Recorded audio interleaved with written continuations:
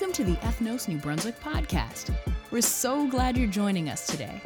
Ethnos is a new organization looking to join in the holistic, community-transforming work happening in New Brunswick and Highland Park.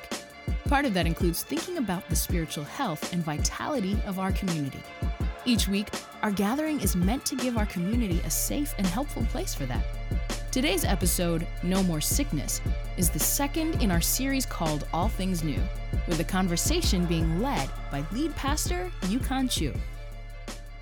Continue with our time of engaging spiritual things, specifically now through the teachings and person of Jesus.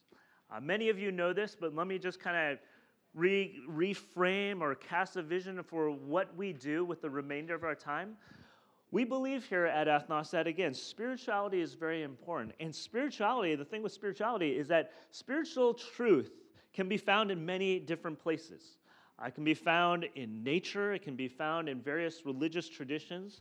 But we believe that there's something unique about Jesus, something special about who Jesus is and how he taught, that for the remainder of our time, for every Sunday, actually, our time here, we focus in on his teachings and his works as a religious figure. Now, we'll explain a little bit more why we think this is important. In fact, if you're interested in trying to figure out why Jesus, you can always go to our free resource area, and there are a couple of books about why Jesus as the way for us. But we invite you to bring whatever your ideas are, whatever your thoughts are, to the table, so to speak, and join us in this exploration of spiritual truth from the perspective of Jesus. Now, last week, of course, we began something new here. Not only was it spring, but it was also Easter.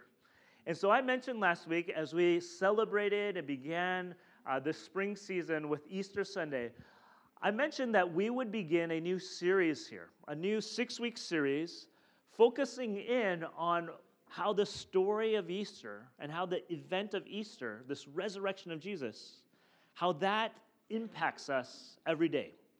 We began that conversation last week. I noted some big picture ideas, but today what we're going to do is we're going to zero in on one of the ways Easter impacts us.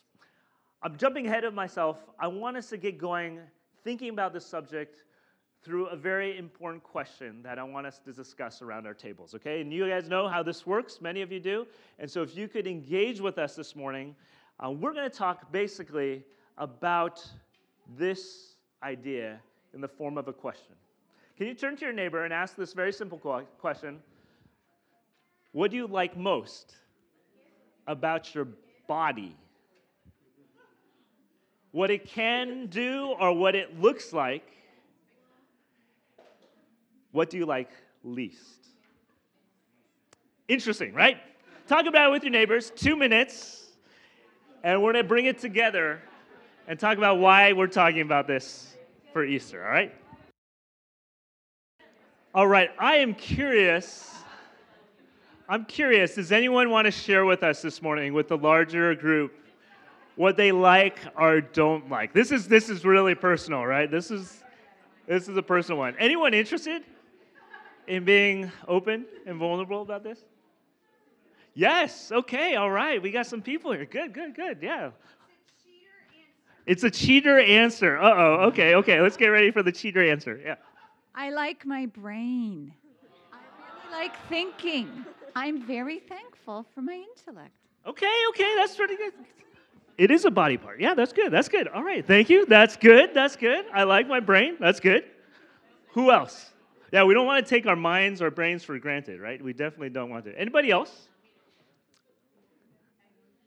I know this is a tough personal question. Yeah. Let's get it up for the high school table, as usual. Thank you, high school table. I mean, if you had maybe asked me 3 months ago, right, what my least favorite part of my body was, I would probably say, the way how, what's it called? I'm not skinny. But, I've been, in my journey with God these last few months. And so I kind of learned to love myself because God loved me. And like, it didn't matter if I couldn't fit in certain clothing. It's just that I felt comfortable knowing that I'm alive and I'm well and I'm healthy. I don't have any health problems, and like everything else is just a part of me, and I have to accept that I have to love myself equally because God loves me equally in every single aspect of my life. So that just made me comfortable with who I was, and I didn't really, in the last few months, I haven't even paid attention to like my outside factor, except like maybe, the fact that I need glasses, but besides that, I feel comfortable with who I am. So, Thanks, Jenny. Yeah, that's good. That's good. Anybody else? What do you like most or like least about your body, or how it functions? Right? How it functions or how it looks. Anybody else? I'm going to be brave. Okay. I don't like my fat. That's the least thing. But I like my mind because in God, I know my worth. Okay. Yeah. That's good. That's good. Anybody else? Now, let's be honest. How many of you felt a little bit uncomfortable with this question? Okay, most of us. Okay, that's good. That's good. I'm glad it kind of caught your attention then. Why are we talking about this today? Why are we talking about our bodies as we begin this discussion on the resurrection of Jesus and how it changes everything? Well, if you remember last week, if you were here with us for Easter Sunday, you'll remember that last week we began to introduce this basic idea that Jesus' resurrection, if we can get the big idea on the screen, Jesus' resurrection, this is from last week, gives us the glory we are meant to have and experience. We talked about last week what glory meant. Glory is kind of like that wow factor of something that, wow, this is beautiful or this is perfect. In fact, the more technical definition of glory, next slide, is that glory is the resplendent beauty or magnificence, a state of absolute happiness and gratification and contentment. And we talked about how Jesus' resurrection is what allows us to experience this, not just here in this lifetime, but to experience this in the ultimate possible way in the life to come. We do have tastes of these sort of glory moments here in our everyday lives, but they're fleeting. They're not perfect. They're incomplete. And so last week we began to talk about how Jesus, as he was raised from the dead, he allowed us to experience this glory. And now the way it worked, or the process, the kind of the system or steps it went through was as follows. You'll remember that last week we talked about how Jesus' resurrection, next slide, leads to our resurrection, which leads to the rest of the world's resurrection. Okay? And so that was the flow of how this resurrection process works. And so today, as we think about resurrection, we want to think about, well, what does it mean for us to be resurrected, specifically us and our bodies to be resurrected? Because as we look at the teaching of Jesus, Jesus actually talks about this quite a bit. I want to do two things here this morning in the remainder of our time. I want to bring us to a couple of key scriptures from the teachings of Jesus to look at how this actually happens, or just how the scriptures talk about this. And then I want to reflect on why this is important, or how this can make a difference in our lives today, okay? So let's do the first thing real quick. You see at your table some handouts with the scriptures for this morning. Let me just read through these really quick, and then you're going to turn to your neighbor and kind of talk through what you think this is trying to communicate, okay? Now, again, if you're new to Jesus, if you're new to God, this is going to sound a little crazy. It will. But track with us here, okay? And hopefully you'll be able to see how this all comes together and why this is even important for you as you may be still exploring God and Jesus, all right? 3 scripture passages from the teaching of Jesus. It starts with this longer paragraph. Let me read it out loud. Again, we'll read it through all 3, and we'll turn to our neighbors and talk through this together. The first is found in a letter called 2 Corinthians, written to early Jesus followers in the city of Corinth. It says this: "For we know that when this earthly tent we live in is taken down, that is, when we die and leave this earthly body, we will have a house in heaven, an eternal body made for us by God Himself, and not by human hands. We grow weary in our present bodies, and we long to put on our heavenly bodies like new clothing. For we will put on our heavenly bodies. We will not be spirits without bodies. While we live in these earthly bodies, we groan and sigh, but it is not that we want to die and get rid of these bodies that clothe us.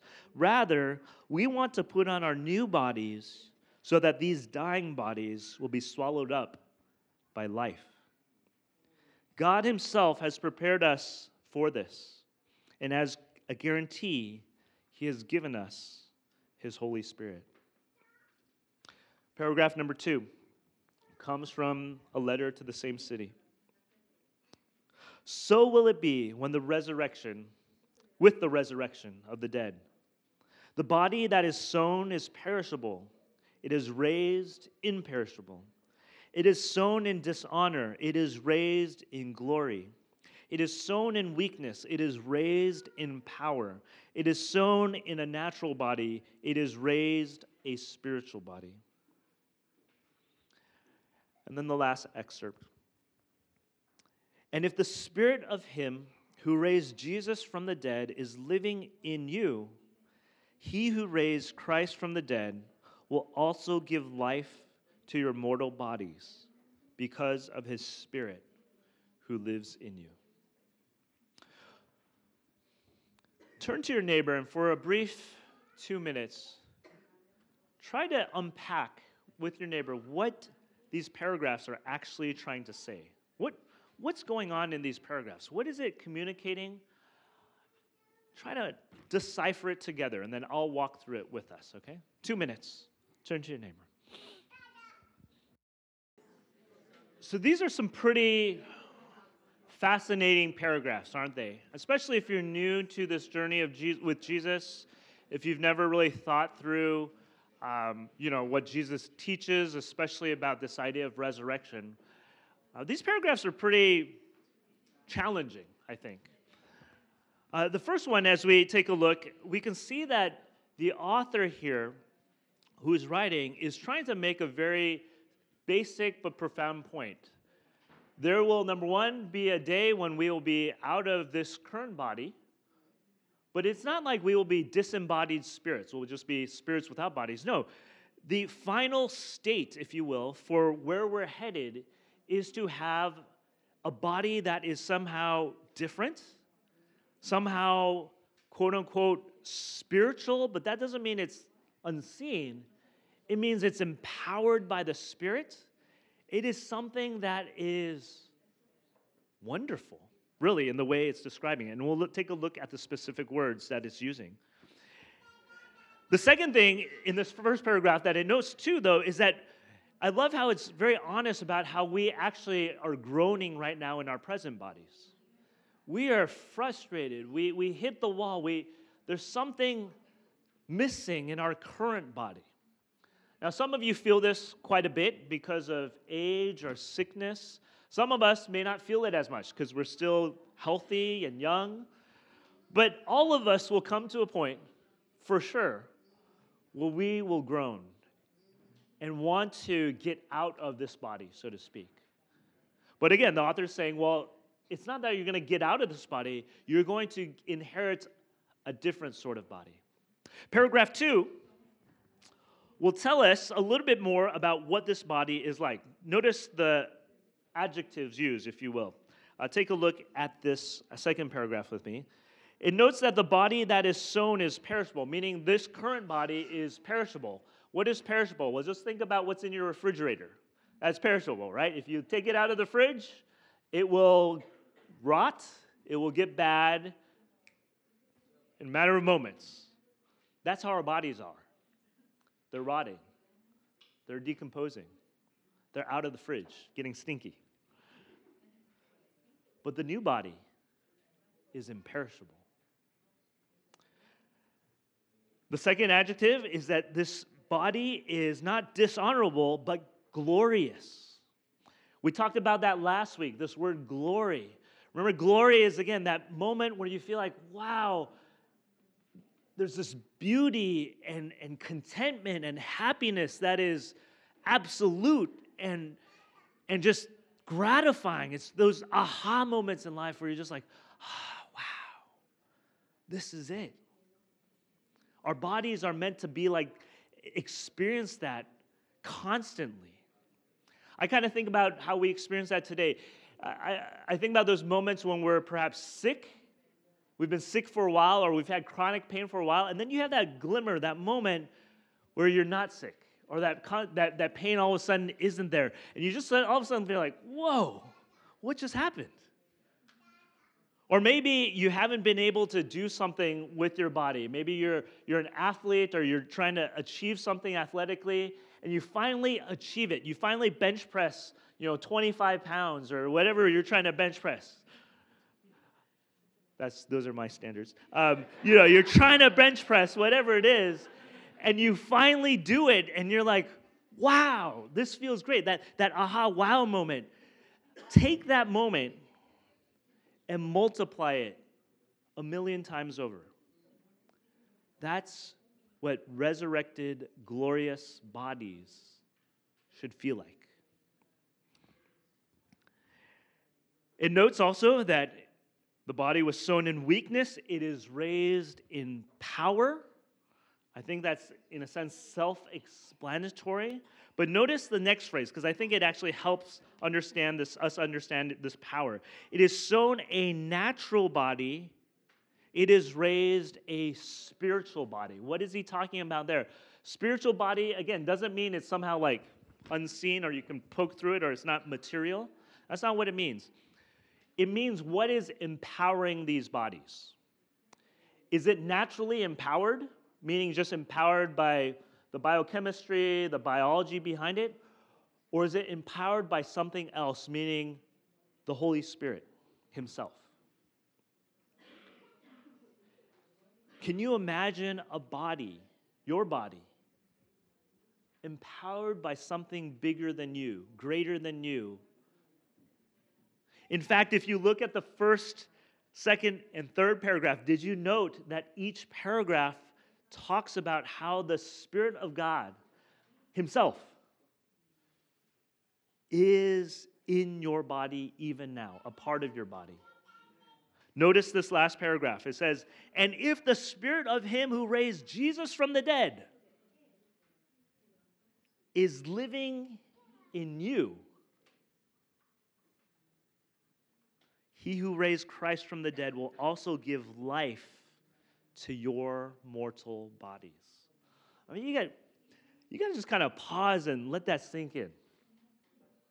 This scripture is telling us part of the resurrection story, the resurrection event, that event we talked about last week.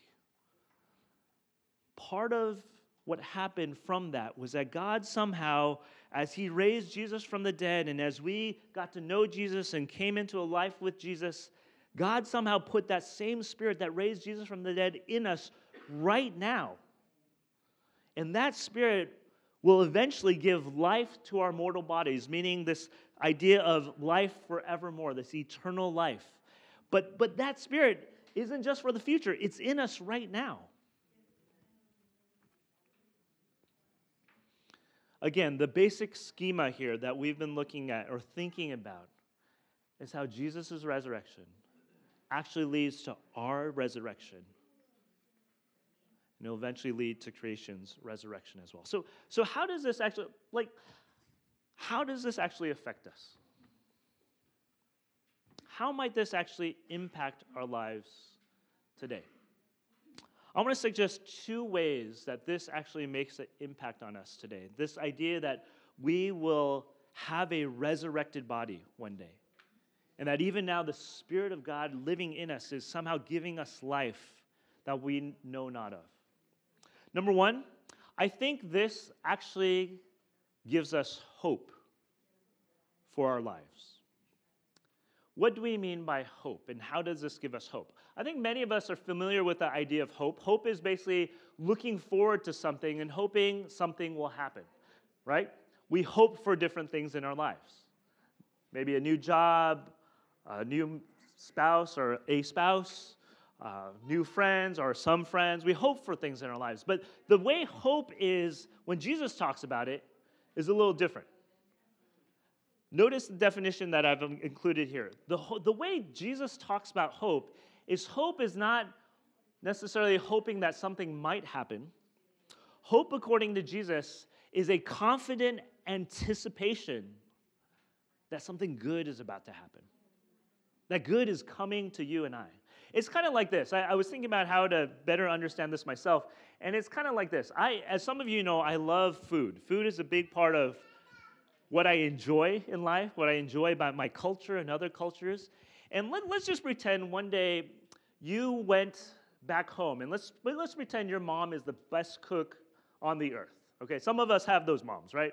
When my mom comes to my house, we are so excited that my mom is visiting because she can take out all these traditional recipes and get ready. So let's just imagine you're about to go home to mom's cooking or wherever, but a good restaurant, a good chef, you're about to go there. You haven't been there in a while. You're excited for the food. And let's just pretend, though, that mom says something, you know what? Before you come home, I just want to let you know I've been working on a new recipe, and it's going to blow you away. So it's something new, something you haven't tried before, but because you know it's mom's cooking, you know it's going to be good. You're confident, you're guaranteed. There's no questions asked, right? It may be new, maybe you've never experienced it before, but because it's mom's cooking, you know it's going to be amazing. That's what hope is from Jesus' perspective. You know this God that Jesus talks about. You know that Jesus himself, you know he's good. You know you've tasted it. You know beyond the shadow of doubt. You may not know what the resurrection body is going to be like, but you know enough to know that, oh my goodness, this is going to be good. It's going to be beyond what I can imagine. That's what thinking about resurrection does for us. That's what knowing about resurrection helps us with. It actually gives us hope. And I find this true especially when we are on the verge of hopelessness. Some of you know that this last week we were in San Diego visiting Yen's parents. And one of the reasons why we were visiting Yen's parents is because Yen's father, my father-in-law, has Alzheimer's. He's a 2-time cancer survivor as well. His body, his mind, his brain is quickly fading. There are moments, in fact, where he tells us he just wishes he could just let go and move on. I've had to pray with my father-in-law. I do that because I love him. I guess I do that because I'm a pastor, but no, I do it because I love him. And whenever I pray for my father-in-law, I don't pray for healing. I don't pray that somehow he gets another 5 years in this lifetime. I mean, it'd be nice. The way I pray for him is I ask God to show him the beautiful body that he will have one day. I ask God to show him that body that he will have one day where he will be free of every single pain, where his mind will be sharper than he has ever known, where all the effects of cancer that have torn out his esophagus, he can't produce saliva, he can't eat, he's eating through a feeding tube. I mean, it is not a life you want to live, but I pray that God would show him his beautiful body that he will have one day so that he can hope. The resurrection body that we will one day have gives us hope, especially when we're hopeless. But it also, number 2, shows us how to pray. Not just for those who are hopeless, like I just shared with my father-in-law, but also pray for those who perhaps can still be healed and changed right here, right now. Remember those 3 paragraphs. It tells us very clearly that the Spirit that raised Jesus from the dead, the Spirit that gave Jesus his resurrected body, that Spirit is living in us right now. Which means right now there are moments when we can experience that healing. We don't get it all the time. And there needs to be an understanding that, this current body is going to pass. There will be a resurrected body. But nonetheless, there are moments that God allows us to experience that resurrection power right now with the healing of our bodies. And so as we think about this then, how does the resurrection change us? How does the resurrection change us and how we think about our bodies, how we deal with the decay that we face? I want to propose to you that it gives us hope and it teaches us how to pray.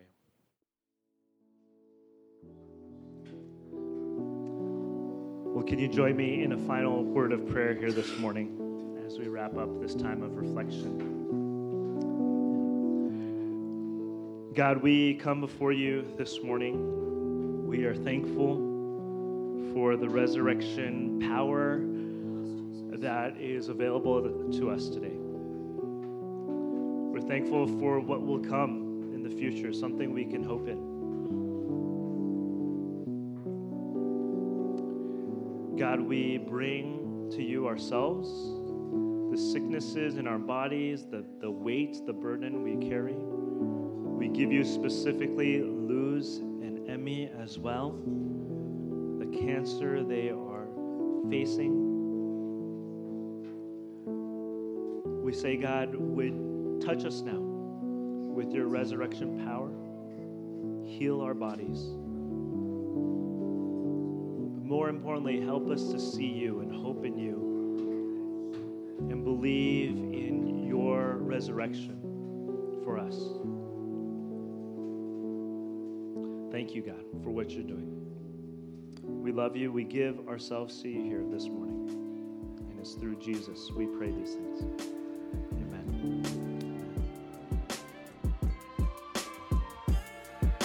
Thanks again for joining us for today's conversation. For more information about Ethnos New Brunswick, visit us at ethnosnb.com.